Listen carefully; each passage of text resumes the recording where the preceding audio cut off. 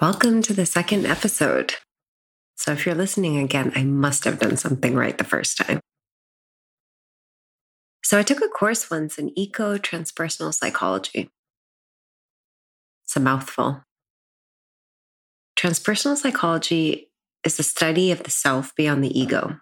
So it's the study of the higher self, or in layman terms, spiritual psychology. And eco obviously relates to the environment. So we were basically looking at the relationship between the self, the human psyche, and the earth. It was pretty interesting, to be honest. I'd always found it quite interesting and intriguing, and just pretty darn cool when you look at the perspective of the earth from outer space. The way the clouds are positioned, it literally looks like the planet is breathing. And I think we often forget or dismiss the notion that the earth is a living, breathing being. All of its creatures, including humanity, comprise its soul, organs, and physical presence. But we rarely think about it that way. It's always a very dualistic perspective. We're separate. Yeah, we care for the environment and we can go green and claim to play our part in keeping our planet safe and sustained. But the perspective really is that it's a space we inhabit and it's not truly a part of us. We come from it and we disintegrate back into it. So why aren't we considering how our thoughts and emotions impact it? One could probably argue that how we physically interact with the earth is a reflection of our thoughts and emotions. But I would probably argue that it runs a little bit deeper than that. So in my previous episode, I talked about how my experiences in life are a reflection of my understanding of consciousness. I also touched on how our upbringing and conditionings create subconscious patterns in our mind, and these patterns dictate how we think and behave almost automatically. Unless, of course, we bring our conscious awareness into it. So whatever we put out is projected back at us. It's how our brains are designed to process experience. I mean, when you think about it, why else would there be so many different perspectives and views on everything in life? It varies from individual to individual because everybody is brought up differently. Everybody goes through life in a different way. And so experiences vary. Therefore, perspectives vary. So how is all of this related to the earth?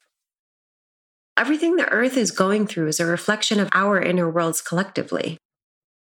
Did you ever think about why some areas of the world are more severely impacted by natural disaster and wars, famine and resource shortages? I mean, it can even go as far as asking why some are more vulnerable to terrorism or violence or crime rates. What value we place on ourselves as individuals plays a big role in what values we place on our societies that we identify with. Have you ever noticed how when you're in a bad mood one day,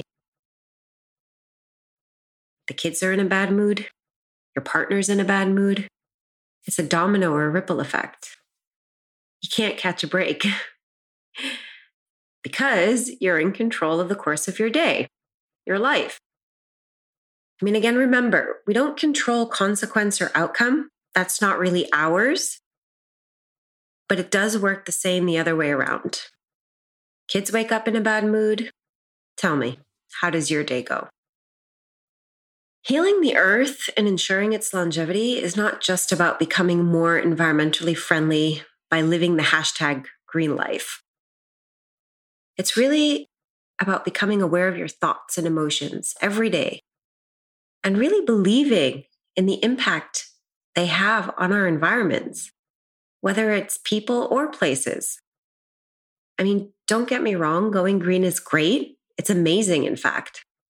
But it's not just about the action. Let's try doing this. Let's find something in nature we see every day or exposed to regularly. And let's start consciously expressing gratitude towards it. Take note how it impacts the surrounding ecosystem, as well as our own thoughts and emotions. I mean, remember, everything is cyclical. It's never just one-sided. So whatever you put in, you're going to get back, and vice versa. What are your thoughts on this? Thanks for listening in. Have a great day.